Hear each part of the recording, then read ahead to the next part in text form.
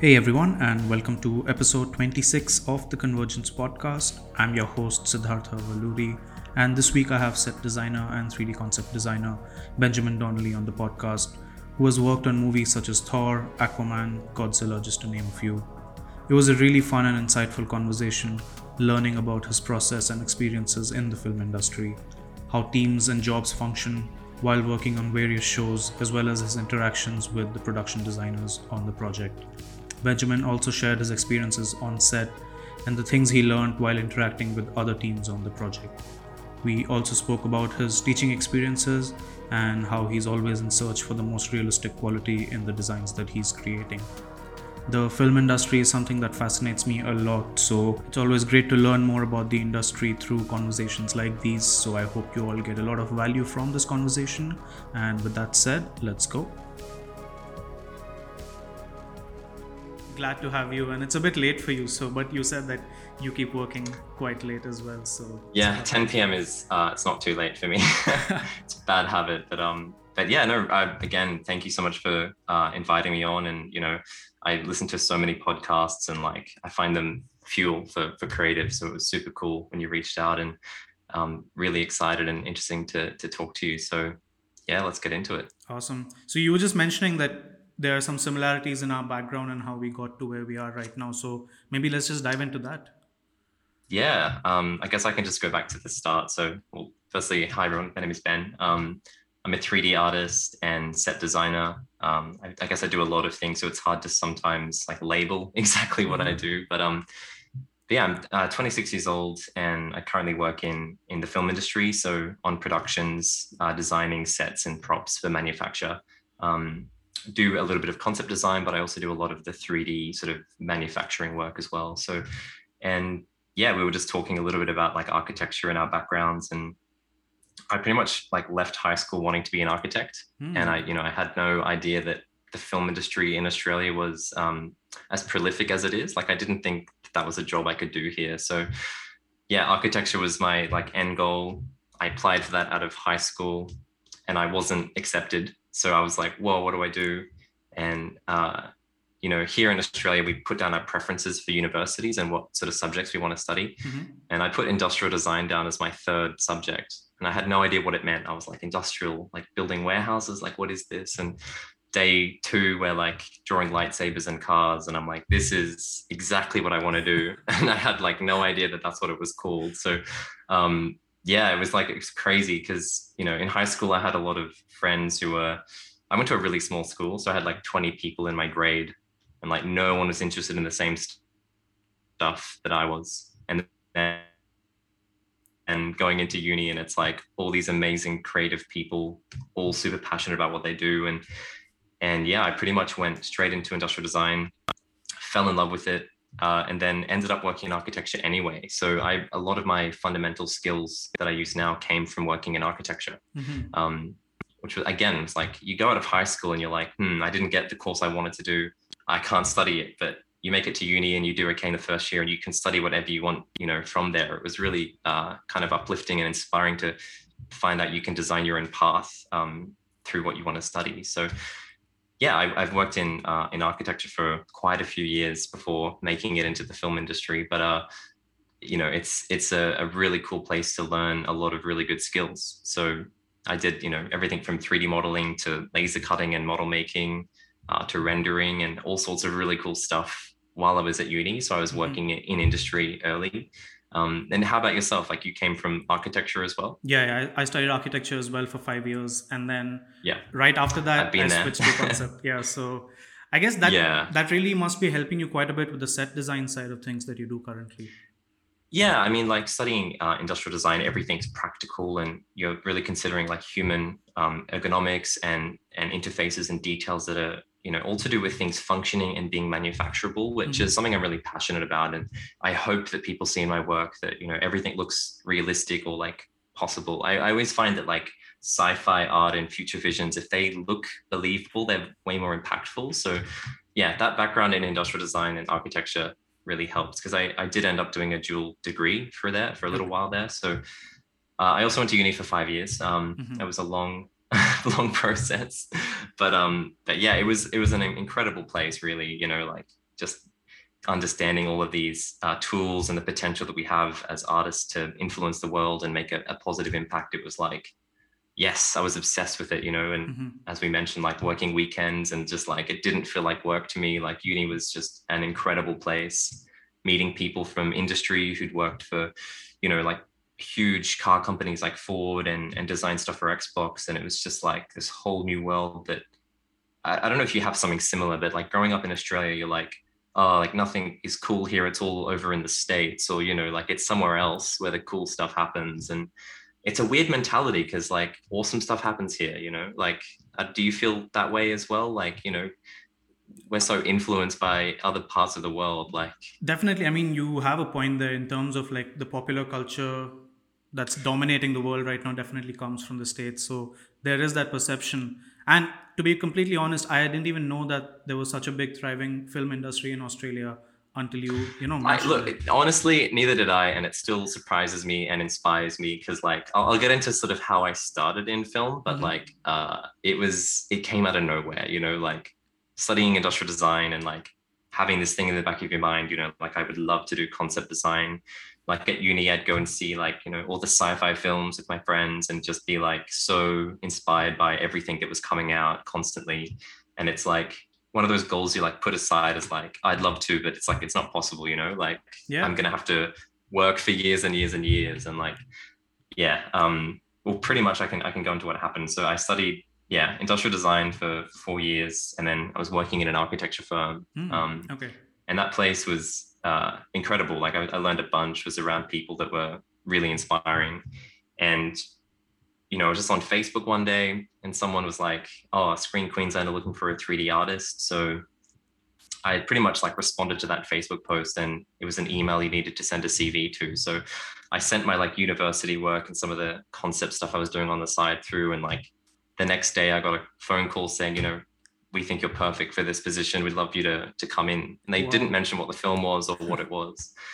But at the end of that phone call, they're like, yeah, you're going to meet like Ra Vincent and Dan Henner. And I don't know if you know who they are, but they're No, I'm not the familiar. production designers and art directors from like The Hobbit and Lord of the Rings and Wow. King Kong. So I like knew those names. I was like, whoa. So, like a couple of days later from working in architecture, I like walked into the studio, Villa Giorgio Studios at the Gold Coast and like met the designer of Lord of the Rings and, and like was offered a job at Marvel and like, whoa, completely out of nowhere. I didn't even know there was a studio here and I live an hour from it.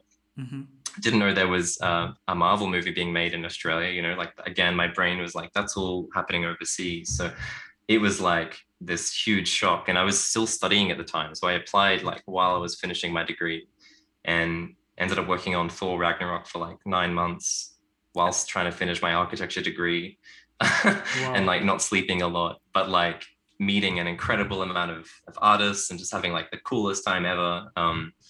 Yeah, it was really, really fascinating because again, like I had no idea that that was a job opportunity and yet that it would come so soon, especially out of uni. Like I think I was like 20, 21. So yeah, it's kind of crazy. I guess And some then of it's been a those wild ride like since. just happenstance luck things you just can't control. I mean, getting an Yeah, opportunity that like young. everyone says, it's a combination of being like prepared and also a little bit lucky, Yeah. Like I definitely put the work in at uni and every subject I did, I was trying to learn a new tool and make sure that I was, really pushing myself because like I always find, and I teach at university, I see students all the time, like they look across the classroom and they're like, yeah, I'm pretty good. But, I was looking online on like Behance and ArtStation and stuff and like seeing everyone across the world and being like, oh, I need to work so much harder, like set that bar really high and like, yeah, it was a really, really, a challenging time, but an awesome time to get there. And like, yeah, I'm just again super grateful to be working in the film industry. It's amazing.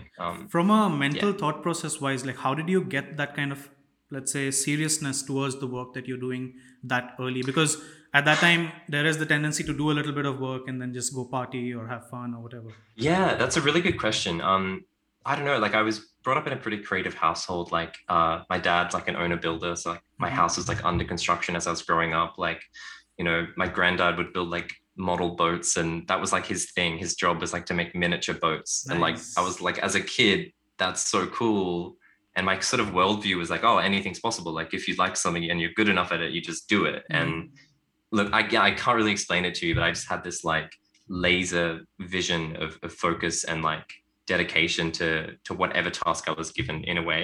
Like I Mm-hmm. just loved it. I thought it was so much fun, like I think university really taught me that we do have this impact on people and we can make a difference, and like you need to do your best at everything you do because it matters, especially if it's like a product, a medical product or something. You want to make sure that you can impact people's lives in a good way. Obviously working in film is slightly different. It's not like life and death, but I think it's important to be really passionate about the work you do, and like it can only end in good things. Like everyone benefits, I guess. So Yeah, yeah, definitely. I don't know. And I always just, you put the work and you always get something good out of it, sort of how I've, So made it so the far. people that you were studying with back then, did any of them also end up in the film industry along with you? There's actually been a few. And like, as I mentioned, I do teach at the university I studied at still. So I try and keep that industry and sort of student loop quite close. So I Mm-hmm. can, talk to people who are interested in film and explain, my path to get there and maybe how they can do the same if they want to. But yeah, there's at least 4 people from my university who now work in film in like prop departments and all sorts of different areas. So it's, it's actually a really cool thing. And like, I think recently with the pandemic and everything, like a lot of productions have been coming here because we are still open and we're Mm-hmm. extremely lucky in Australia. So I think the fact that that's been happening, there's been a lot more job like openings, and yeah, a lot of people have been getting into the industry. So and I just love meeting students that are interested in this stuff and sort of guiding them there or just giving them advice, on how to begin doing that. So um, yeah, it's kind of awesome, really. Yeah, it's definitely fun talking to students who are quite passionate because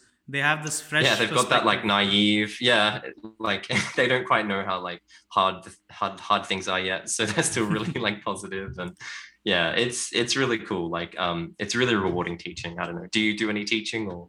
I did do a couple of workshops, but not in any particular university, so to speak, Okay, yeah, specific to concept art. yeah. I mean, that would, be a totally different game. Again, like in Brisbane, like concept art isn't a job. I mean, obviously it is, there are people who do it, but it's still just like this totally, oh, isn't that done overseas? Or, like it's Mm-hmm. this whole thing. So just meeting students and being like, oh yeah, I know I've worked in film, they just light up and they get super excited about it. So being able to pass that on to people, I think is really cool. That's But amazing. So yeah. earlier during the conversation, you were mentioning like a, let's say, realistic sensibility towards science fiction design. How did you Yes. kind of come to that? Because a lot of the generic sci-fi that we see, it's just like the cliche chamfered shapes and stuff like that. Champers, yeah. You know? Just chamfer it. It's fine. I mean, yeah, like it's interesting. It's having worked on a film project, like it changes your perspective of like just how difficult something like this is. It's this huge monster, and there are like literally like on Aquaman, there was like 2,500 people working on that film in Mm-hmm. construction and all the departments. So it's like it's a year and a half of your life going into this thing, and then people see it and they're like, oh, cool, but like yeah, that chamfer on that edge is terrible, like 1 out of 10. Like there's time pressures and there's stuff that just happens on the day that you can't foresee and you can't like dodge, I guess. But yeah, I think I have this attention to detail that usually causes trouble because I'm like everything needs to look realistic and as good as possible, and they're Mm-hmm. like, great, but we don't have that budget. So I sort of do this thing where I like, get a task, model it up as quick as I can and make it as good as I can. And then they like pull it off me before I go too far because they know like I'll just keep on detailing, and they're like, you're never going to see that on film. That's the other part of it, is like, you need to get used to things being destroyed and not used and not on camera, like Mm-hmm. you put 3 months of energy into a set and then it gets cut, and that happens all the time. So it's painful the first time, but once it happens a few times, it sort of changes your perspective on things. And yeah, I think like seeing something that you've designed up on a screen is just a really crazy, surreal experience. and it also teaches you that in the moment, all of the stress and anxiety you had about that task probably didn't matter. And, you know, I mean, specifically like with the stuff that I was doing, which was like set design and props and things, you know, they're there to complement the story and help propel things forward. So if they're doing that to the best of their ability, that's all that matters, you know. There's That's true. always little things that are lost in the details and stuff. So yeah. But yeah, I don't know. I just think that you're right. A lot of the time you do see generic sci-fi, and I think I don't know. For me, the more realistic things are, just the more impactful, and sort of the more that it says the story you're telling is important, or that it's important the world stays real to you and to the viewer. I think that's the most crucial thing to me, really. So, and you know, we can only do what we can with the time we have. So yeah, So, in terms of the job that you actually do, so th- there's like a typical hard surface designer, so to speak, and yeah, what you do, which is set design specifically. How different are the yeah. kind of jobs there? I mean, they can be extremely similar. Like, I think the main difference is that, you know, on the projects that I've worked for or worked on, they're all need to be things that are real world, that need to, you know, fit an actor or be manufactured. And sometimes the timeline on making these things is like a couple of days, you know, sometimes it can be weeks, but it's like you have so many real world factors that need to come into the design process that, you know, a lot of hard surface design stuff, you see beautiful, intricate details and stuff, but, you know, maybe we just don't have time to make something like that, or it doesn't suit the world, or it needs to be manufactured. And, you know, also everything you see in film, like any wall that looks like concrete or metal, it's just plywood or foam.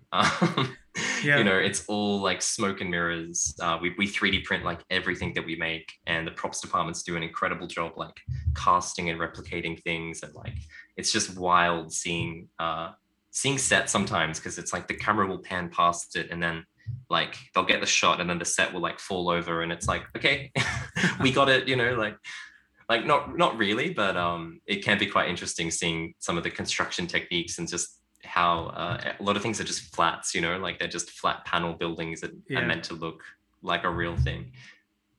Does that answer the question? Sorry. I actually don't even remember where we started, but that's completely fine.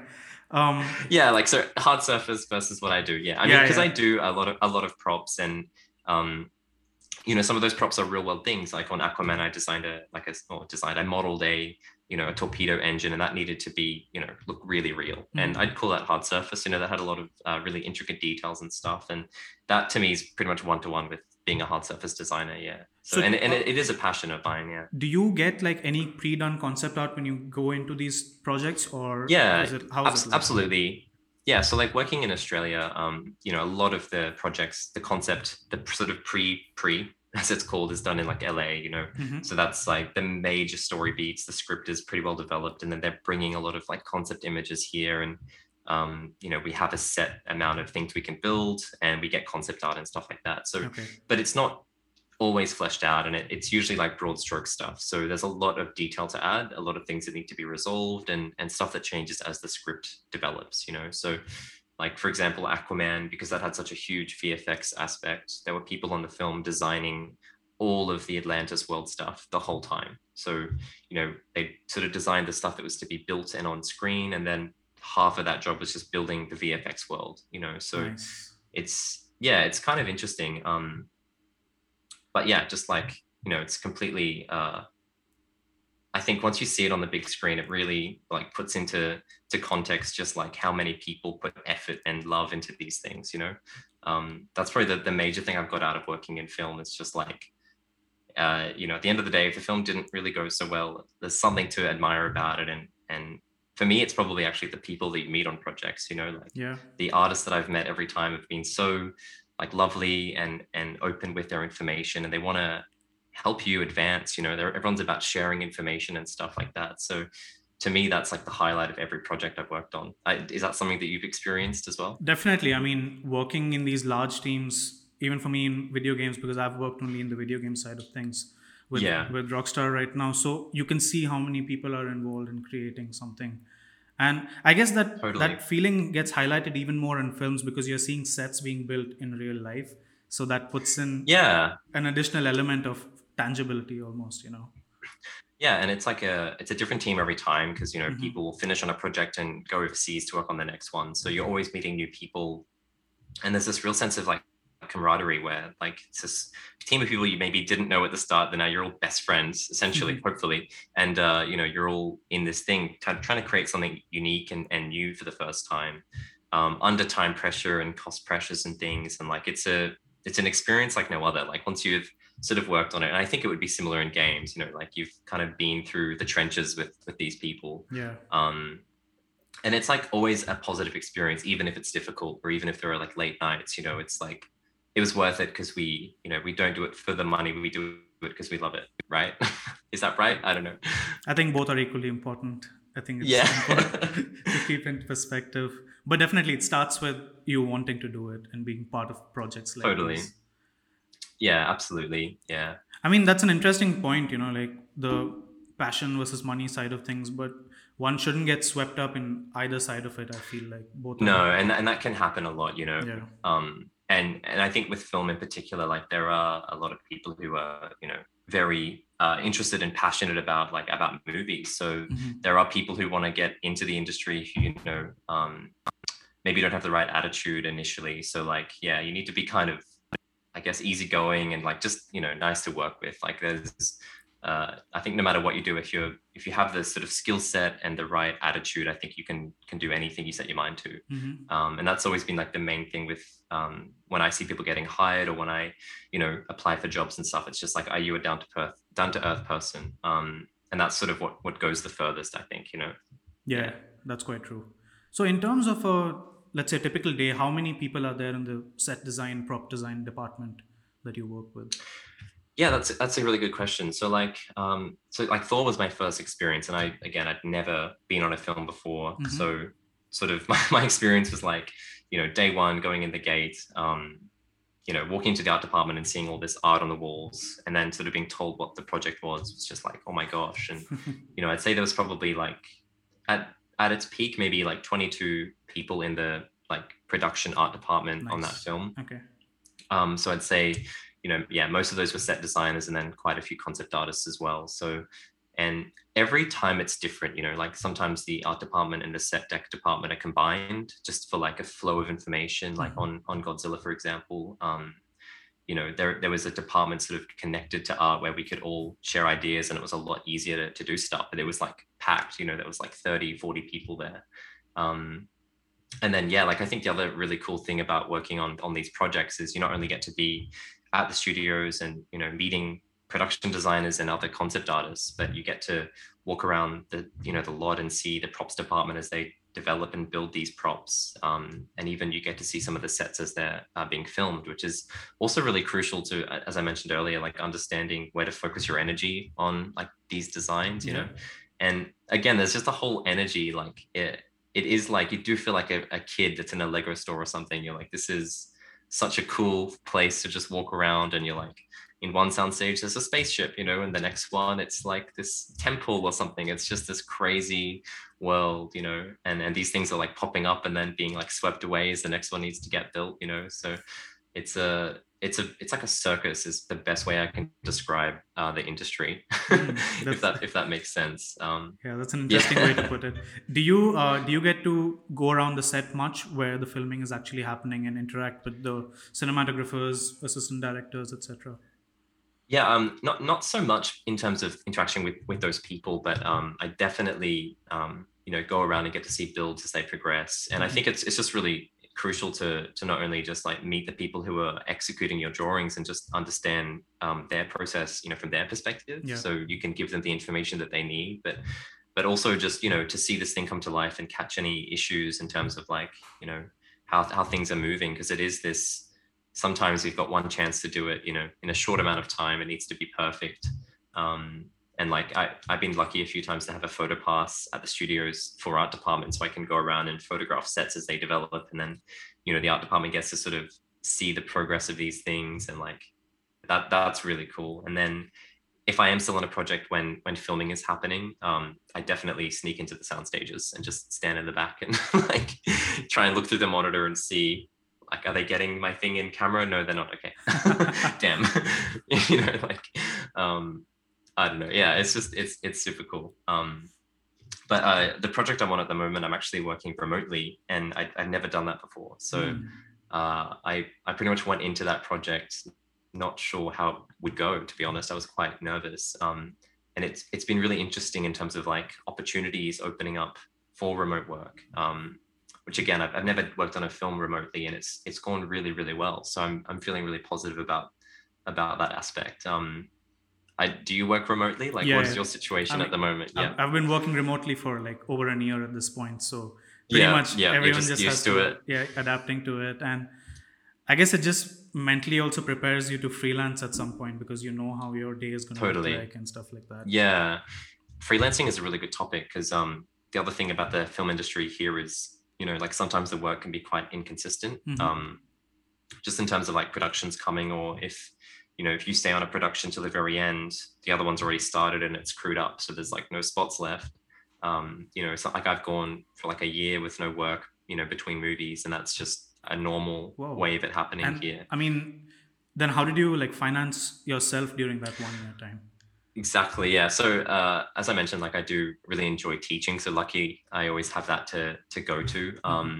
But things just pop up. Like it's really interesting. It's a nerve-wracking way to work where you're like, I have no idea what I'll be doing for work in a month, which is the situation I'm in right now, actually. But in a way, it keeps it interesting. There's always something new that's going to happen, and it always works out. Like Hmm. if I'm not on a film, I'll be working on something else with hopefully an interesting client, or as I mentioned, teaching, or even just working on like my own personal projects to skill up. And that was something that I really enjoyed doing actually when the pandemic sort of first happened here and like everything was initially closed. I actually took a blender course, Hmm. with Heavy Poly. I'm not sure Oh, if you know nice. Heavy Yeah, Poly, yeah, but yeah, of course. yeah, he's an incredible guy, and it was interesting because like do you use SketchUp, or did you ever use SketchUp? I used to use it quite a bit. I wanted to get to SketchUp Yeah. eventually, yeah, but Okay, let's sorry, just yeah, because go like ahead. that's like my thing. Like that was my like all I could do, and it was I held onto that tool for way too long. I have to admit I haven't used it in like a year. Blender is like definitely enabled me to do a lot more, and I'm like Hmm. super excited about it. But yeah, like skilling up in that time was just awesome for me, really. It was a really like lucky moment. I didn't have any work on, and it was like, all right, I'm just gonna focus on this, learn some new skills, because I think the other benefit of like just falling into industry early is I've been able to see like how everything works, and I Hmm. know what skills I'm lacking. So I can always like say, okay, I'm gonna do a personal project that's gonna demonstrate this particular skill. So now my portfolio sort of covers that. If something comes, I'm ready. Right. And I think that's a really important thing. And I tell students all the time, like it's really crucial to have work in your portfolio that you want to get hired to do. Like it sounds obvious, but if you really want to design spaceships, like obviously have that type of work in your portfolio. I guess that's coming more from like a student who has no industry experience. And I teach a lot of industrial designers, so this is like maybe more specific to products, but Hmm. design the type of products you want to get paid to work on. That's sort of something I always try and do, is like, yeah, demonstrate skills I want to be able to actually do in industry. And then luckily each time it's sort of happened like that. So I've been using Blender, yeah, now nonstop for like a year and a half now, and it's been really really good. So Have you used any of the CAD programs like Fusion 360, Moai 3D?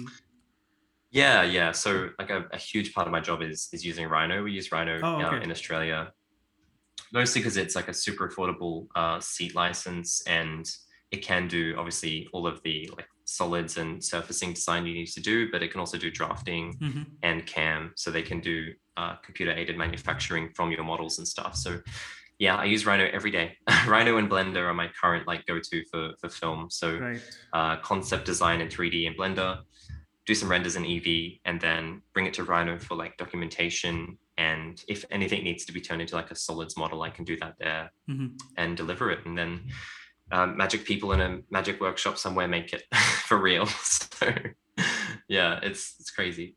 That's an interesting thing. So, do you design props to scale and sets to scale? Yeah, absolutely. Yeah, like everything has to be down to a human scale. And Hmm. like another thing I wanted to mention as well is like I do have this sort of bizarre broad set of things I'm into. interested in, which is sort of it actually came from architecture actually, but like I really enjoy using virtual reality to do like set visualization. And when I came to the film industry here in particular, like a lot of people hadn't heard of that or even been using it. So the architecture firm I came from like trained me in doing VR for like architectural preview for clients, and then Nice. come to the film industry, which is like cutting edge, and they like don't use headsets. So I like pretty much brought one in and like was sort of forcing it on people's heads, and they were like, "What are you doing?" And then they kind of opened their eyes and they're like, "Oh, this is amazing!" You know, like I'd say the best example on like Aquaman was we were designing like Manta's sub, which is like this, you know, little submarine he's in that's like really meant to be feel claustrophobic and stuff. So that set was drawn up, and I did some like VR renders, just some stereo still renders in that set at standing height, and you know showed the director and got to walk around with him in a soundstage where we taped out this set and where it would be, and like understanding the scale of that set was like incredible because you're not looking at a 2D plan trying to interpret it. You can feel it with your eyes, you know, just like reality. So that led to like a huge change, like amount of changes in that set that made it even better. That's And amazing. yeah, everything we do is definitely to scale, and like you know, it can be super useful for like cockpits and things in spaceships. Like you put a VR headset on in the cockpit and you can like reach out and use the handles, you know, like the joysticks in the spaceship. Like that's something that I've done a couple of times, and like it's always cool to show like a production designer, not, you know, something that was a 2D painting, it's now like a 3D model they can interact with, and then in like 10 to 12 weeks it'll be a physical set they can like actually use. So That's amazing. yeah, I guess it also it's cool. brings like an additional level of ergonomic believability when you're designing something. It does, yeah, and like it makes you check everything because, you know, you can always do a render from a nice angle and say the design looks really good, but in VR, like you can't really cheat. Everything needs to be like resolved, you know, and it needs to make sense from all angles. So But are you I think actually designing in VR, or do you design in Rhino and then put it into VR? yeah. So a lot of it, especially when doing sets, you are designing in like a CAD software, and then you're importing it to like Unreal Engine just to demonstrate the current model, and then you can sort of make adjustments from there. Yeah. So I haven't actually done a lot of design in VR. Played with it a little bit, but a lot of what I do is yeah, really detailed 3D models.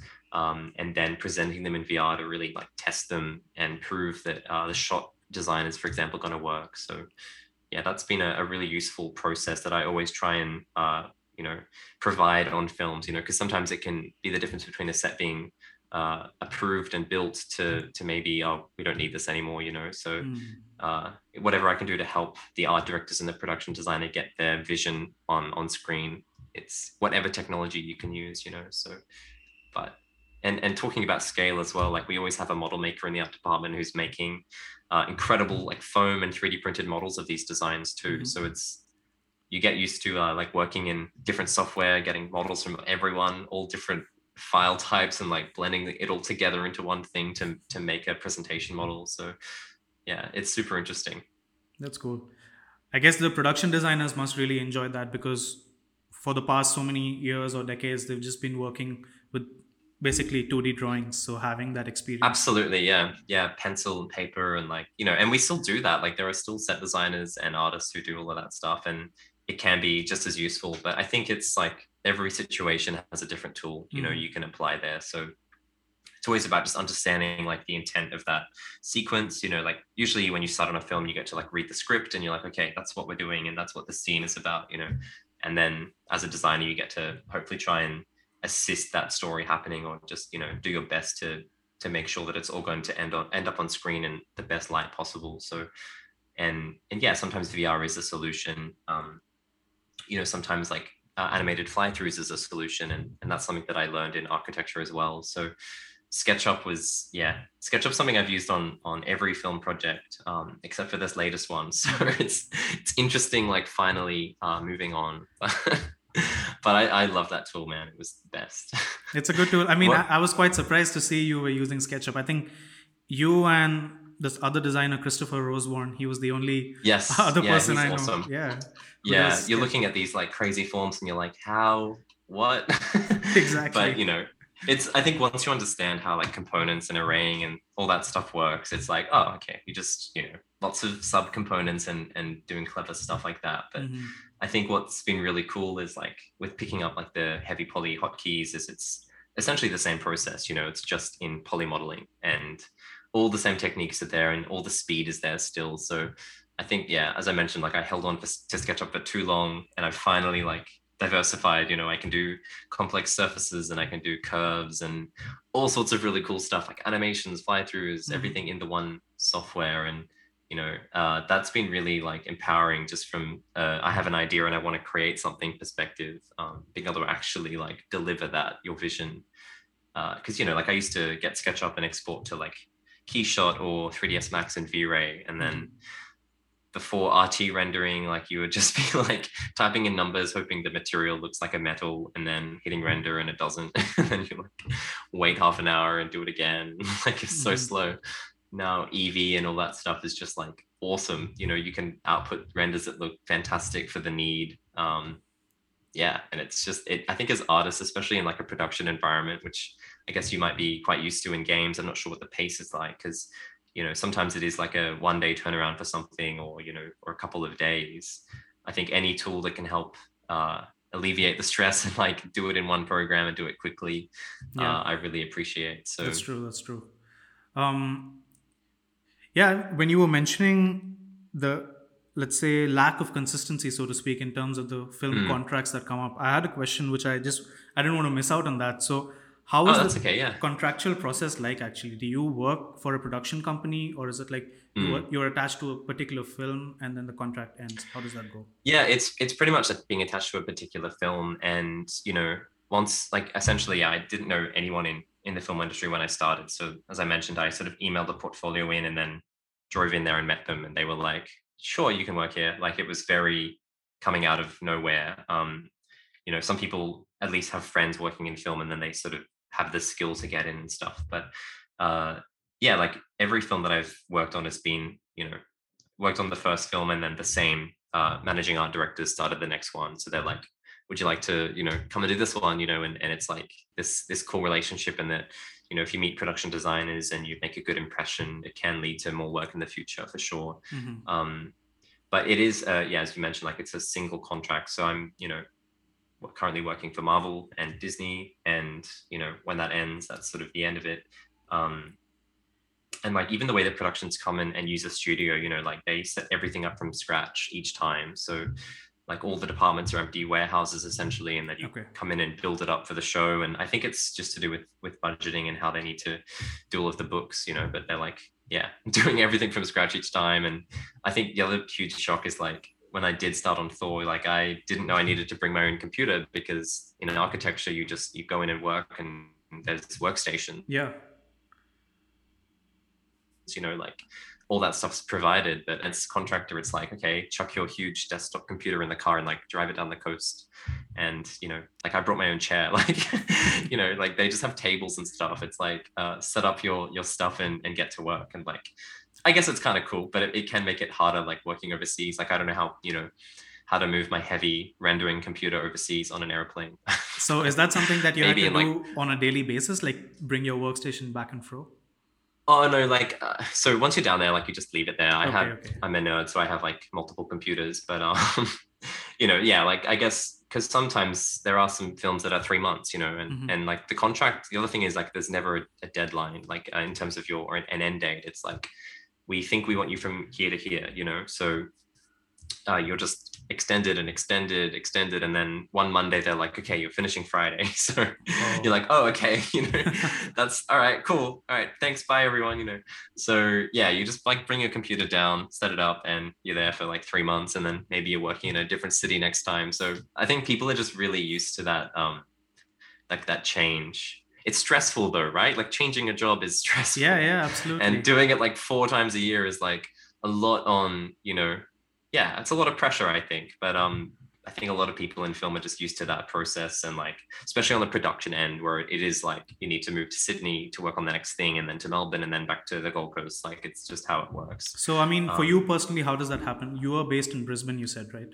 yeah, I'm based in Brisbane, so like I for like Aquaman, I moved down the coast and I lived there for like 7 months. And then On in term, sorry to cut you off, but like in terms oh of no, like yeah, finding accommodation, is that something the studio does, or is that something on you? yeah. So They can do that. Like in Sydney, I think if you're a set designer, they usually provide accommodation, or they help you out with per diems and stuff like that. But as a from Brisbane, I was sort of considered a local, so it would just be like drive down there and find your own place, you know.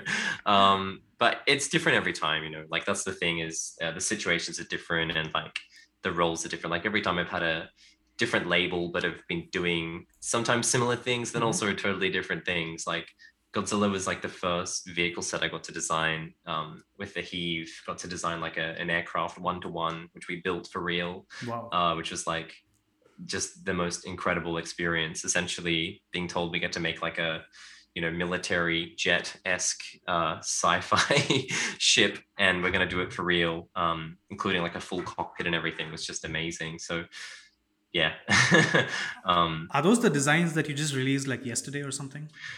Yeah, that's the stuff I'm going to start dropping. Yeah, I have some pictures of the actual physical build as well. So Ooh, that's sort of the concept and model that I released yesterday on Instagram, amazing. and I've got a lot of stuff to share.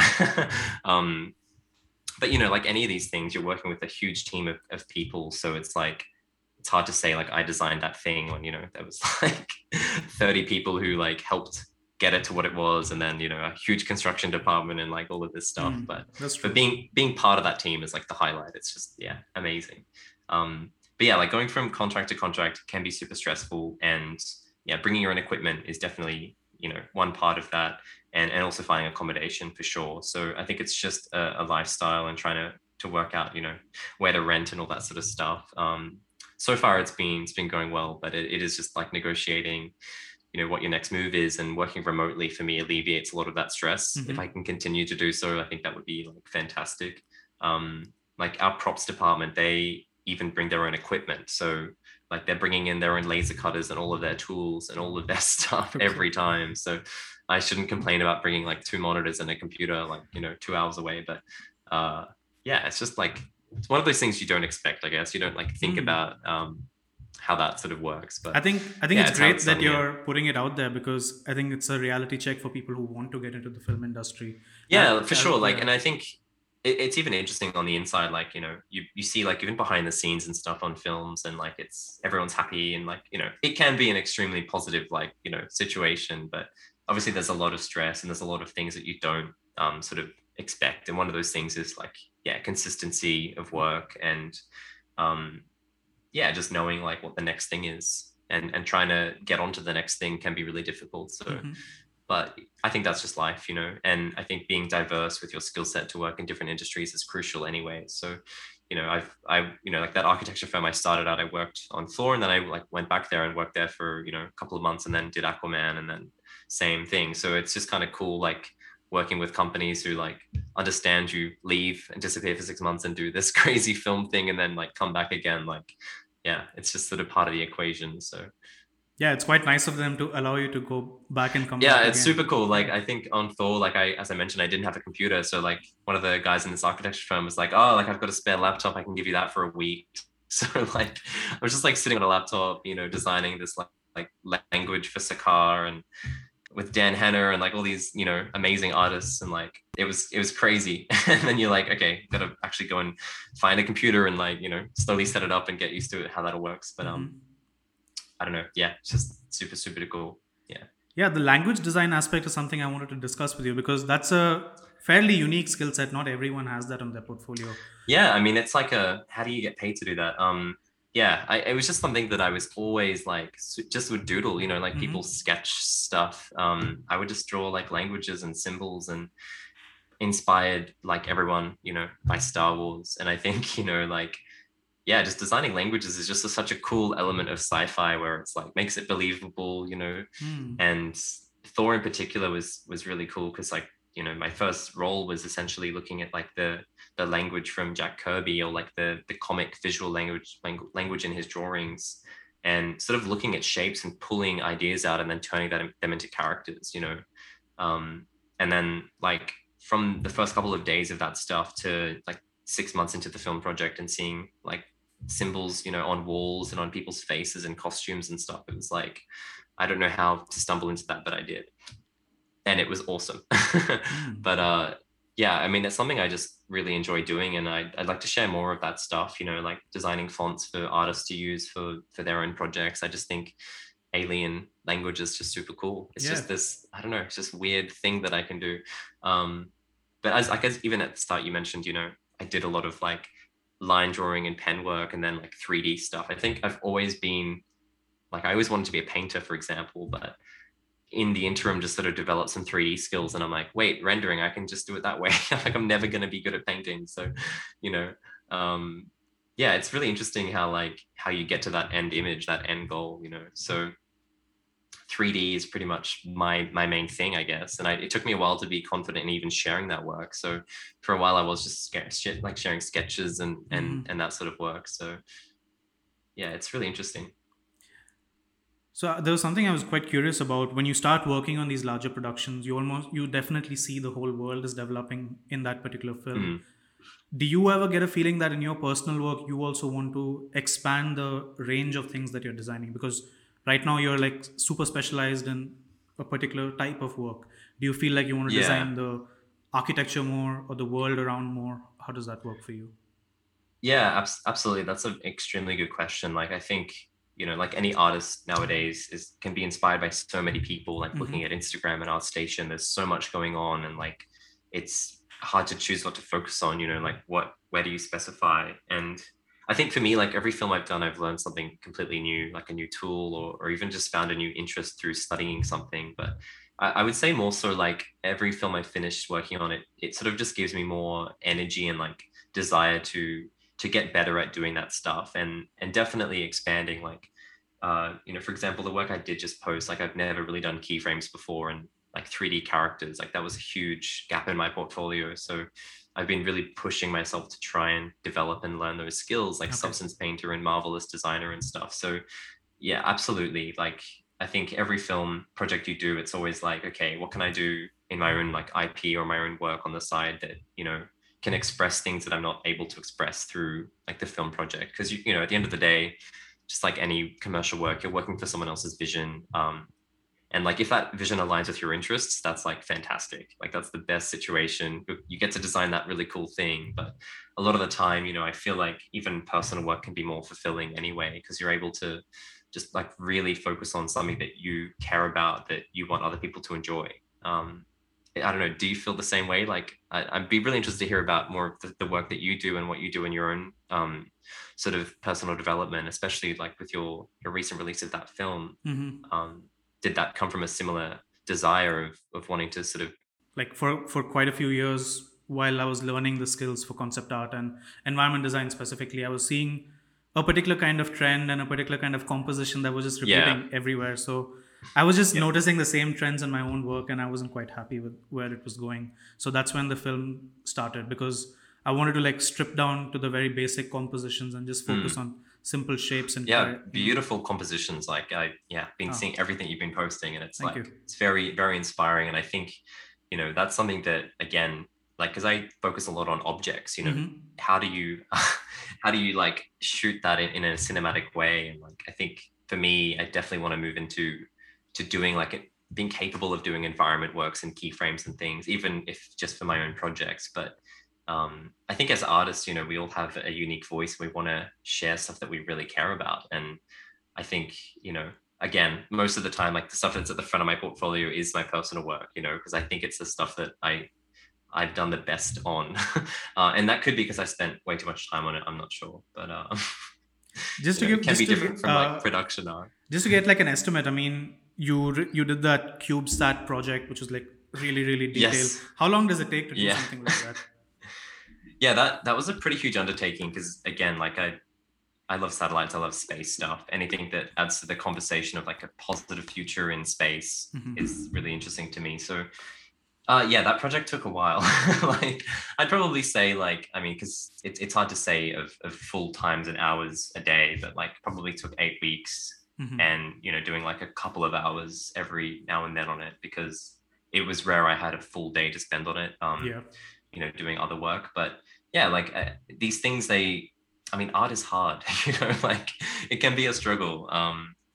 And yeah, that one I was just trying to really push detail and realism, and again start to tell a bit of a story with a scene of something under construction, and just express something that I find just fascinating and really cool. Like my reference library is just full of like NASA satellites and like cool techie details. I'm sure you have the same thing, but like, Yeah, I can yeah, imagine.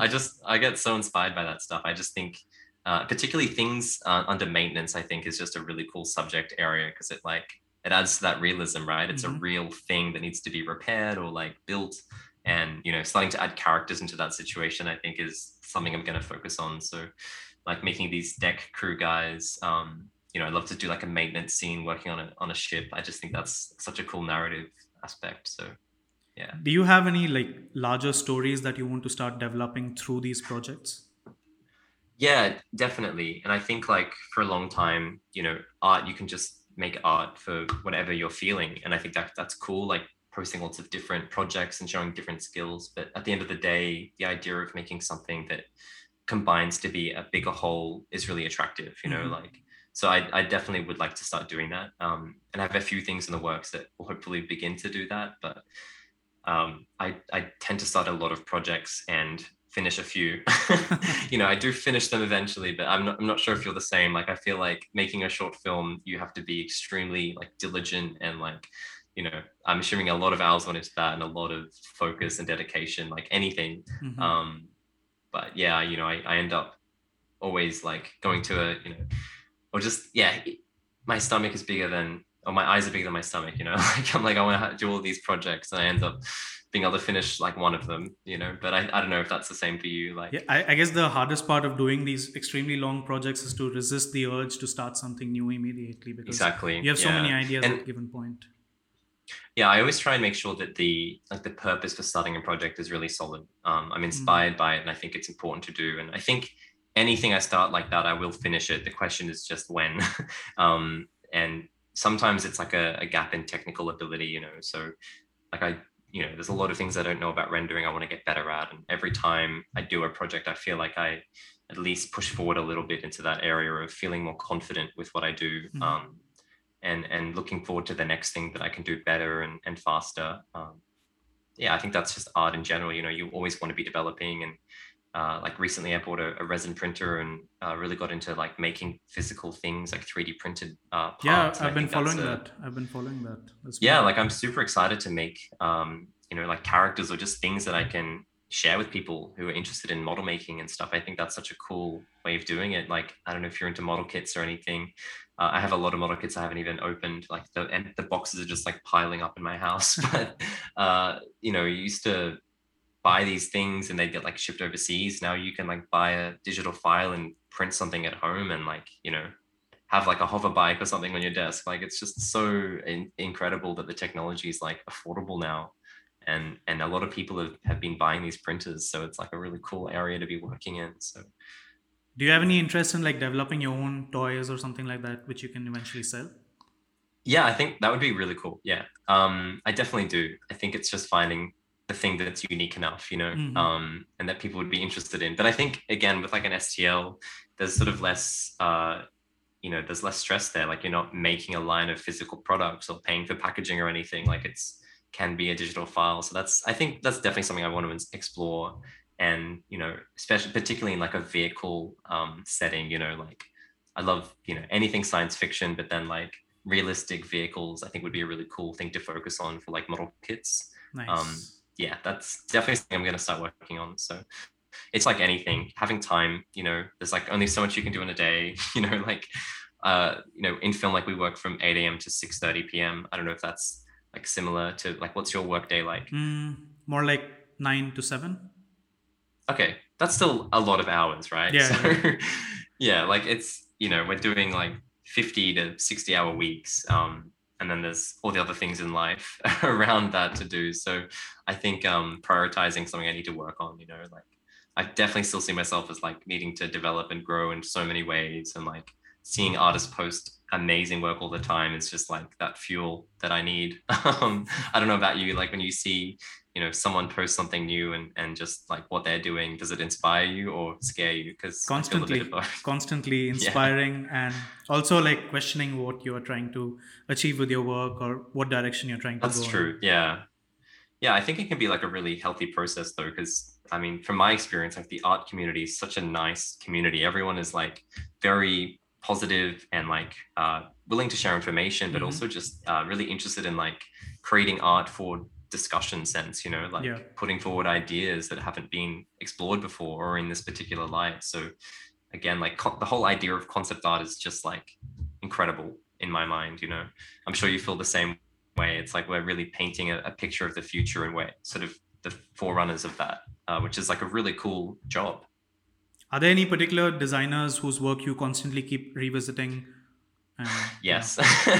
Yeah, there are like obviously like sparse for one. I Hmm. mean, it's hard to even like label them because there are so many. I think all of the obvious ones, like Mike Hill, like I could go on and on and on, but like pretty much anyone who's done it's on vehicle design, like Benjamin Last, Jeremy Love, Hmm. like uh, yeah, a lot How of artists inspire me. how about from architecture? Do you have any architects that you really look up to, and maybe not directly translate their design, so to speak, but just the way they approach holistically? Yeah, I really like big architects. I mean, they're Oh, obviously of like one of the course. leading firms, but their just whole approach to creativity and design is still really inspiring. Again, one of my early visions in life was to work for them, but I um, think all architecture students start off like that. yeah, yeah, I think so. I think especially now, it's like, yeah. But yeah, no, definitely. Like, and I even really enjoy architectural rendering, like looking Hmm. at the amount of effort and time that goes into making beautiful images of architecture.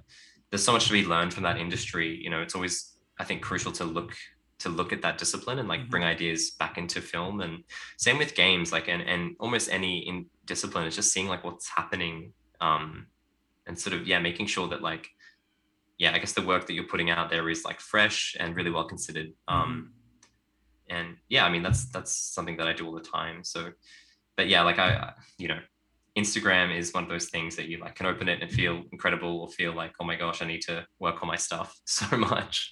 It's an interesting thing with social media. I don't know how you feel about it recently, but like I don't know, do you feel a lot of pressure to post work? Like I think I treat Instagram in a pretty negative way in that, well, not negative, but like I want it to always look really polished, like it's a portfolio. And I don't think Hmm. Instagram should be that. It's almost like a stream of ideas and people maybe find like work in progress stuff more interesting.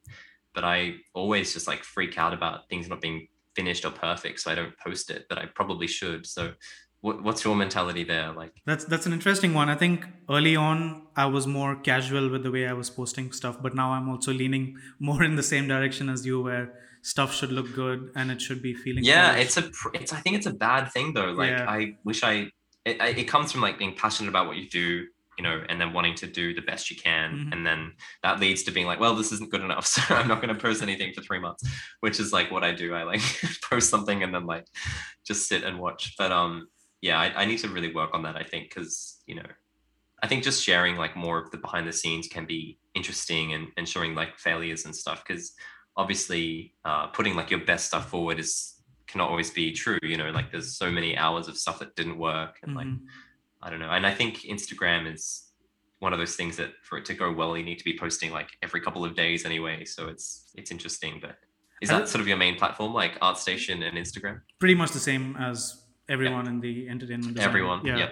I think you touched upon a good point, like in terms of showing the failures of design, putting those sketches out Yeah, there. I think it also humanizes the process of design because people who are looking totally. from the outside just see these polished works that you put out there, but they don't know how much trial and error has actually gone into it. Yeah, and like the same goes for like portfolio pieces that are personal. Like you can spend like 10 weeks on something, and then on production, maybe you're given like a week or less. So like knowing the context that the art came from is really important sometimes as Hmm. well. And I don't know, I guess people probably don't really share like this took this many hours, but it would probably be interesting to know. I think it's Yeah, I think it's hard to quantify as well because, like you were mentioning earlier, totally. a lot of Yeah, stuff that we do is like after hours, and I think people yeah. who Like are this took every night for a month. yeah, Yeah, yeah, exactly. I mean, how do you even quantify that? It's tough, right? yeah. Because It is very tough. again, it's like the people who are really, really consistent with the work that they do put in more hours than the average artist Totally. as well. So it's, you have to Yeah. keep it in perspective. Yeah, absolutely. And I think there's also this thing where, like, if you're very new to concept art or you're like in school studying art, to compare yourself to like people leading the industry who've been doing it for a very long time, it Mm, can be like unhealthy. I think it's always good to see what other people are doing and see like where the standard is and just like get inspired to always get better. That's really healthy, in a positive way. But obviously there's also the aspect of like, it's okay, you're young, it's going to be okay. You've got time to like develop those skills and have those experiences. um but yeah, like just in general, I'm still just super happy with the experiences that I've had, and just grateful, to be able to work even in this industry. Like it's a incredible experience every time. And just meeting artists is, I think, the highlight for me. Working with other people, as always, it's sort of the benefit of a job. Working remotely, you don't have any of that contact. Like, that's you true. know, Yeah, I know do you like, you recently mentioned. Sorry to just cut you off. that's okay. Yeah. You had mentioned that you worked with Owen Patterson for the recent Yeah. Godzilla. Yeah. So how was that experience like? Because he's like a pretty legendary figure. Yeah. He's so like, it can be really healthy not knowing like who people are when you work on a film. I had like no idea. Obviously I had seen all of his work, but I didn't know like the name to the face. So like, yeah, just in the art department, just sitting at the lunch table. He was the guy, like, drinking soup. Like, he had like miso soup every day, and like, loveliest guy ever, really down to earth. And then like the next day, like, oh, he's a production designer. Like, oh my God. But Owen's lovely. And I think he has been through sort of the process, like, that all these set designers and artists have been through. So he really understands what it's like to be in the role that we're in. And he loves SketchUp, so we got along really well. That was just a Ah, super cool experience. nice. And like, it's hard. You want to be like, oh my God, what was it like designing the Matrix? Like, it's one of those things. And I think a lot of the time people are too nervous to ask that stuff. But if you ask the questions, they're usually probably super happy to share their experiences, because that's what life is about. Like, telling other people about what you've been through, and sharing that positivity and Hmm. energy with others, I think, is like why we do it, really. But yeah, that was really cool. Like, every artist and production designer I've worked with has been like a highlight. And on this recent film I'm on, being remotely, I've definitely missed that opportunity, and missed that contact with other people, because you always walk around the art department and see someone doing something new, Yeah. whether it be like a 2D painter who's just picked up ZBrush and now they're like spitting out amazing stuff, that they've got all this 2D shape language and like graphical knowledge that they can put into 3D, and you're like, that guy is unstoppable now. Like, I definitely miss that aspect. But then there's also been really, some benefits to being remote as well. So how have you found life remotely? I mean, are you super used to it now? Like, It's a tough one, to be honest. I think, yeah, at a certain level we are used to it physically, but I also yeah, quite miss that interaction because I love having those kind of conversations that you're talking about. But totally. Yeah. I think the monotony is the worst part of it because you get stuck in Yeah. this similar routine, so to speak. So you have to keep Yeah. That's a really good point. finding ways to, let's say, reinvent your own schedule or the kind of work that you're doing. Yeah, totally. And like, just being in an art department where stuff is just happening all the time, it keeps it interesting, like, as you say, the day-to-day monotony is sort of, removed by just stuff happening all the time, and people coming in with different experiences and backgrounds. And that's like, again, and that's also why I teach. Like, you're meeting people from all walks of life who've had different experiences, and you're able to sort of like get their ideas and steer them in a particular way. And like, being in film, it's the same thing. Like, you're always learning, you're always picking up tools from different artists. And Mhm. like, that feeling of progression and moving forward is probably the highlight for me every time. You came in and you left with some new skill and some new friends. That's what life is about, really. That's absolutely true. I mean, especially, I want to go a bit deeper into your teaching experience as well because you're interacting with like a lot of fresh minds and new people wanting Yeah. to come into the industry. How is that experience like? Because you're also still fairly young. It's not like you're very old or something Yeah, like I that. mean, So, I've been out of uni for like 5 years. Yeah. No, it's awesome. Like, I think the main thing for me is I had such a positive experience at university that I sort of want to be a part of that teaching team that delivered that to me, Mm-hmm. and sort of be there to give that to the next generation, or like just the people that are coming through. And like I think the really cool thing as well is, as I've been teaching for like 6 years, at a university level, like seeing the skill level and quality of work go up every year, because each year is looking at what the year last did, and then Mm-hmm. sort of getting better. Like that's amazing. And students are coming out of high school now with like Fusion 360 knowledge and all this stuff that I didn't really have, and it's just like amazing to see where they'll go. So yeah, teaching is super rewarding, and it's like definitely for me as well. It's a really cool way to like break up the week, because on every film I've worked on, they've been really cool and let me either catch up by working on a weekend or just do a 4-day week and then one day teaching. So I'd like work at the university for a day, and it's just a way to like totally break up your schedule and just keep things really interesting, and get that positivity. Not that people on films aren't positive, but there is an aspect of like, oh, we've done this before, it's just going to be like this. Yeah, It's a that's true. box. And I'm like, it should be a sphere. Like and I think students definitely have that, like that positivity and that enthusiasm. So it can be really really good to be around. So yeah.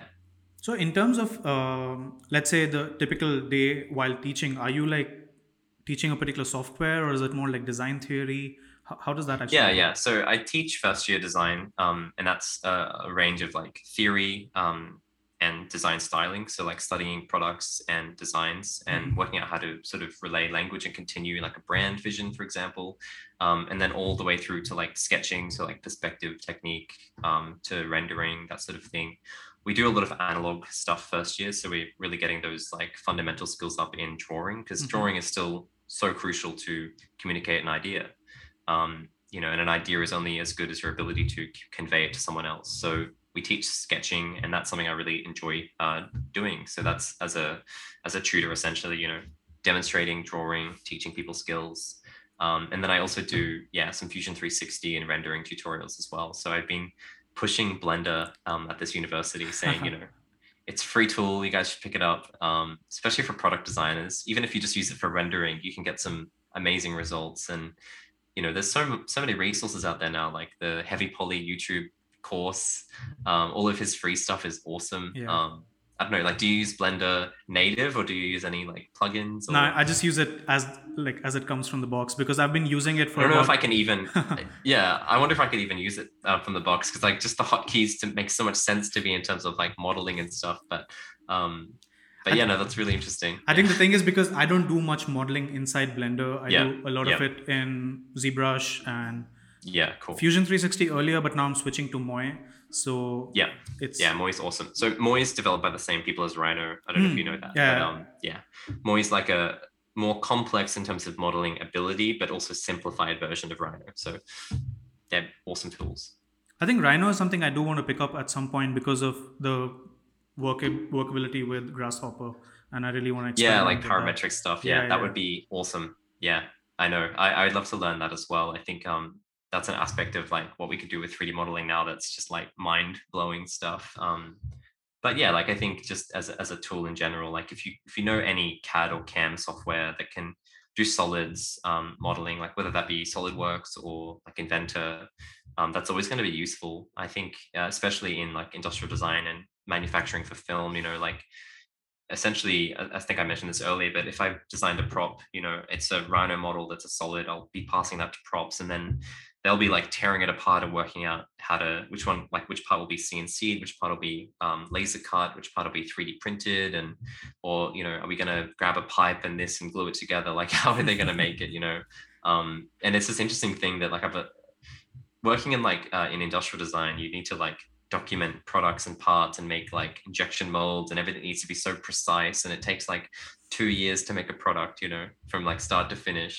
And in film it's like, well, we have a week, so everything's like foam and like plywood. It's such a different approach to like making forms, that I feel really lucky that I can just give them a model and they'll make it, and they do like so much incredible work. And I think that's one thing I'd like to say as well, is in any creative field, especially film, you know, I only do one part of the step, like we're making a 3D model, we're passing it on, and then the props team are using their incredible knowledge and skill to make that design, but then they can add to it as well. Like they're giving their ability, and then it goes to paint, and then they detail it up and highlight the bits that really need to be seen. And then, the people who light it do their job. It's just this really cool pipeline of like all of these people with incredible like craftsmanship and skill to deliver this end product, which is why I think like every frame of every film is like something there to appreciate. Yeah. Think of the amount of people that are behind that thing. I think it's, yeah, I mean, it's really humbling when you think about the number of people involved in creating something like this. Yeah, It's really totally. hard It to is. imagine unless you actually see the people actually doing the work. It's quite hard to comprehend. It is, yeah, and like especially like construction crews, where like at Village Roadshow there are like 9 sound stages, and then sometimes we use like different lots around the area, so like different warehouses on different, different suburbs and stuff. But like that's 9 stages full of sometimes multiple sets all being built at once. So it's like Wow. essentially, like 9 construction sites where everything's happening, and we use like a lot of CNC and stuff to do large scale forms quickly, and then so again, there's a whole lot of work that goes into making that sort of stuff that it's just on a totally different scale to like a prop in terms of detail and everything. So it's just fascinating. And I think the number one lesson is just like everyone in their different discipline has such an incredible skill. It's really working out how to best complement each other and work together. And that's where like I think it's also really cool, not only just meeting artists, but meeting people with totally different skill sets and worlds, like where they're coming from, Yeah. because you can learn so much from them. And it can only make you better at your job as well, which is I think another really positive thing, just having that like understanding of what this thing you're making is, where it's going to go, yeah. Hey, sorry, you just broke up a little bit. Couldn't get that Oh, last. okay. Oh, that's okay. Sorry, I was just saying that yeah, working with people from different disciplines is really rewarding because you just Hmm. understand a lot more about the process and where they're coming from and how to give them what they need. Yeah, that's quite true, especially because when you're working in only one department, right, you just focus on what you want to do. But then Totally. when you Yeah. start Yeah. realizing what the next person needs, then you really Yeah. understand what the pipeline is for. And yeah, that's quite Yeah, and true. it can just streamline things. You're giving them the right information. So, and I think that all just comes with experience. So, Hmm. but yeah. That's interesting. So something I just wanted to touch upon earlier was, I mean, at this point, you have like a hard surface design and set design as well as language design portfolio, so to speak. Yes. But somebody looking at your work from the outside may wonder, like, how on earth do I do so many different things? What would Yeah. you kind of approach or tell them how to approach something like this? Yeah. I mean, it's been a really interesting process because, like, studying industrial design, like I was like, I want to be an industrial designer. I was like, no, I want to work in film. Like, there's so many things I want to do. And I think it can be hard to like rein that in to make something that's achievable. Um, I think at the end, honestly, you can do whatever you want. It's just deciding really what you want is the hard thing, Hmm. like, and a lot of people have a vision for what a job might be like, and then they get there and they don't like it. So like I always encourage students to get into industry as soon as they can and try their dream or try something similar to that and see if that's something that they really like. Yeah, so deciding what you want to do in any industry can be difficult. So I guess back to me having a quite a diverse portfolio in terms of like set design, props, vehicles, and language, is I would just say, yeah, like try what you're interested in and see what sticks and see, if you can work in a particular industry. I feel like Hmm. having a diverse portfolio is a really good way to get there. Do you think there are any Is this, particular types of yeah. designs that, let's say, increase your chance of breaking into the industry?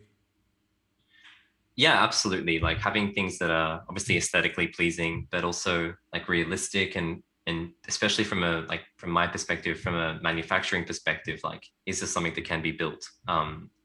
And again, that's not concept art usually is sort of separate to that, but I like to try and deliver designs that are like 3D sort of concept designs that can also be manufactured and sort of used in the film process. So for Hmm. me, like every project I post, it needs to demonstrate a different skill. And, one of them needs to say, I can do like Rhino CAD modeling for manufacture. Another one needs to say, I can do like rendering. And all these skills, like I feel like again, the more you can demonstrate, the more opportunities you have to get employed. Um, and you never know where it'll take you as well. So it's almost like, why not, try a bunch of things, see what you like, and then focus in on that thing you really enjoy doing. And you can essentially go wherever you like, I guess. So in that sense, it's super inspiring. Like, just work on stuff you're interested in and you'll get employed somewhere to do that work. So That's interesting. In terms of your design process, do you spend a lot of time sketching out the ideas first before going into 3D? yeah, definitely. And like, I've just recently been using Procreate a lot, and I think resolving something in 2D to begin is always like crucial. I just think because computers are hard and 3D modeling can be super difficult. Like, unless you have very strong reference or a really good vision, going into the computer without a sketch can be a really big mistake, just in terms of like time use, especially with like vehicles and things that need to function and work in a particular way. Just even a rough sketch can really help you like resolve and scope a project, because sometimes you just want to like go bigger and bigger and bigger, and again, that can also be a mistake. So yeah, I definitely do a lot of 2D sketching. Sometimes you never see it, but it's in the end result, I guess. So yeah, I think it's, and a lot of like product design and even concept art, it is about like graphical shapes, like understanding 2D shape language, composition, things that look good. From a profile, like the main profile should probably look pretty good in 3D. So yeah, the strongest thing you can start as a foundation, like the best foundation you have, is going to get you to the best end result. So definitely sketching is crucial. I like the fact that you're emphasizing on that aspect because one has the tendency to get directly caught up with the 3D design part of it right now because of how easy the tools are to jump into. But I Yeah, really, and I yeah. think like, if again, if the idea is strong enough, you can do a block out, but I always find I even do a 2D sketch and then a 3D really basic block out and then a sketch over that 3D model, and refining the design in 2D again. And I think it's because 2D is always going to be faster than 3D for problem solving. But then obviously you can execute that solution in 3D and you sort of have a result where you can test it further. But it's like paintovers are always the best because you can quickly fix something or just explore options, which is really what we're doing. We're sort of providing solutions to different problems. And it's like, what's the tool to do that? What's the quickest way to do that? And sketching is like, yeah, absolutely crucial. I'm assuming it's the same for you. Like, you do you sketch out thumbnails and everything first? Yeah, definitely for my personal work, especially, I do quite a bit of thumbnail first on paper. I think for the professional side of things, it's mostly a different kind of pipeline. So it, Yeah, yeah, but for the personal side of things, definitely I like to sketch out. I like to write down ideas quite a bit as well because I feel like writing yeah, down definitely. helps quite a bit. Yeah, having like a large like pool of reference and like art direction to go to is really cool. And like, yeah, as you say, writing like mind maps is something I always do as well, especially if it's an intricate design. What are all of the considerations? And it can again help scope a project. And I think the more sort of concrete outline you have for something, it's not like restrictive from a creative perspective, the better the result's going to be because you've really considered all aspects. And there is a tendency in some concept art to see things that are overlooked. And if you can just get it to the sort of closest thing to a like realistic, believable concept, I think the better it, like the further it goes, if that makes sense.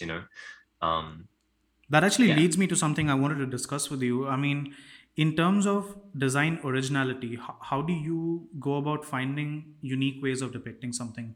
Because in something like what you're doing, where you're trying to very accurately represent something that's existing and trying to mm, modify it slightly, how do you develop yeah.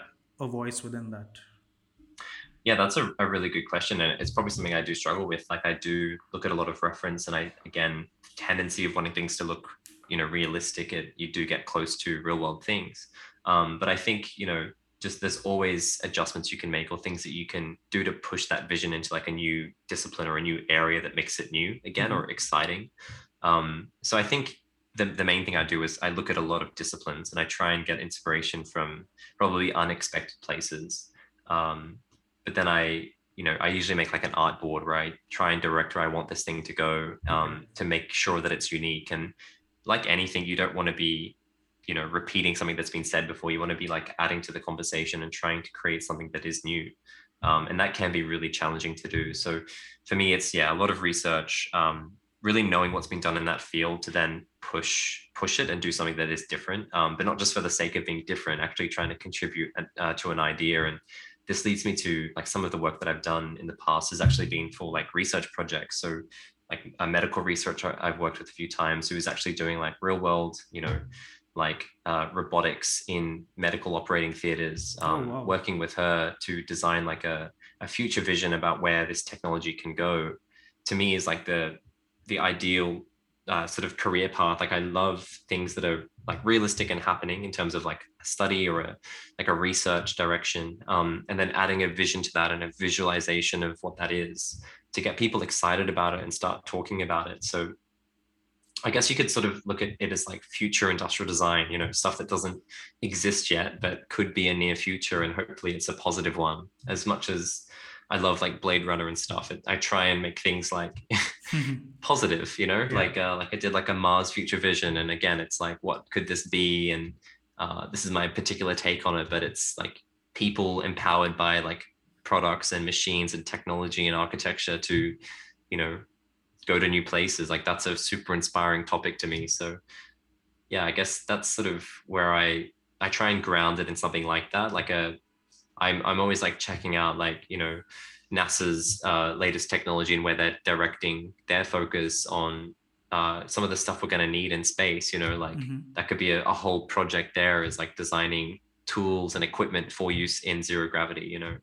um, so just yeah, trying to look at like the forefront and really ground it in like research. I think that's where some of the coolest stuff can come out, because it's like, oh, this thing could be real, or like this actually is a design that can be used in the future. So to me, that's just like the coolest. So That's cool. Yeah, I like the way that you have that trying to design something for a positive future as a overarching theme and then find designs within that. That's a good way to approach it. yeah, totally. So I guess one last topic that I want to touch upon before we close the conversation, because I don't want to take up too much of your time, is for people who are, let's say, learning the skills right now, the technical side of things. How do you avoid being in that position where you're repeating design cliches that get repeated too often? Hmm. Yeah, that's a really good question. I mean, like I think in a way, like learning the tools is sort of separate to like creating design. Like Hmm. in a way, maybe studying an artifact or an object that exists and modeling that and learning how to model that thing in sort of isolation is a really good way to learn the tool, right? But then, you've built something that already exists. So it's sort of like that, maybe that shouldn't be shared or whatever. It's something that you're using to actually develop and understand. I always find when I study, like when I model something, I learn things that can help create a new design. So Hmm. if, for example, I've modeled like a Boeing 747, like I did a full section, full interior of that aircraft, and I know a lot about how the rib structure works and what it should look like and why. And that can be sort of extrapolated and applied to a different aircraft or something that doesn't exist yet. So Hmm. studying real world things can really help like elevate your designs. So I would definitely say, doing that, but maybe also, yeah, separating like design from just like studying the tools and trying to choose a project that is going to push you, that is difficult. Try and tackle something that you're not sure if you can do, and then surprise yourself by doing it. And then you'll always pick up like skills and tools and like just ways of doing things you can apply then to design work. Does that make sense? Yeah, that makes a lot of sense. I mean, that's a great suggestion, actually, splitting up the design side of planning and the technical side of learning something new. Yeah, I mean, because at the end of the day, these tools can be really difficult, and you can go in different roundabout ways to getting to a solution. So it's like working Hmm. out all the ways to do a thing, and then when you're designing something, you've got this tool belt of options, and you can decide, I'm going to use this tool and then that tool to get there. And Hmm. you have that experience of why. And I think at the end of the day, it is also just about doing it, just exploring. And it's like, every hour you spend in a 3D software, even if you don't make a render, it's worthwhile time, because you're developing your skills and you're learning. And it's not wasted. It all counts towards the next thing you make, even if it's in like a month, like it all adds up. That's true. Um, so yeah, I mean, it's just about really diving in, and yeah, it's also obviously having that like that drive, that enthusiasm to do it, and just feeling now that there's so much support from design communities, like Discords and YouTube and all sorts of things, where you can find the answers to what you're trying to do, or you can learn from how other people do it, just to then get an idea and start going, and then twist it and make it your own, like put your own sort of taste or spin on it. Nice. Yeah, that makes a lot of sense. I think that's a great piece of advice. So, Benjamin, just closing out, are you somebody who plans for like a long term future, or do you take it more as each year comes or each month comes? That's a good question.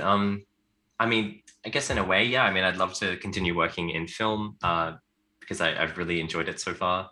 As I mentioned, I would love to start developing like some 3D products and maybe some printables and things like that in the future. But Mm-hmm. I think, as long as I'm being creative and I'm able to work with people and still teach, students, I think I'll be happy if I'm doing some form of that. So in a way, I don't really plan super far ahead, but Okay, you know, take it, yeah, like project to project and just always try and do my best, I guess. So that's awesome. Wow, this was an amazing conversation, man. I yeah, always, thank you so much. yeah, really great, valuable advice and a lot of insights in the film industry. Because since I don't work in the film industry, it's always great to learn more about it and yeah, just expand my Yeah, knowledge. totally. And I think, yeah, it's interesting because it can feel very distant and very like impossible to obtain. But like working in film it can also be just like any other job, and there are aspects of it like that are like that. So I think I always just try and explain, how I got there in my process, and Hmm. inspire other people to hopefully follow along if that's what they want to do. It's totally possible. And as I mentioned, there's this huge movement of like making TV series now and a lot of stuff. So there's always productions happening. So Hmm. I just would encourage people who have the vision to work in film to really pursue it, because it's possible.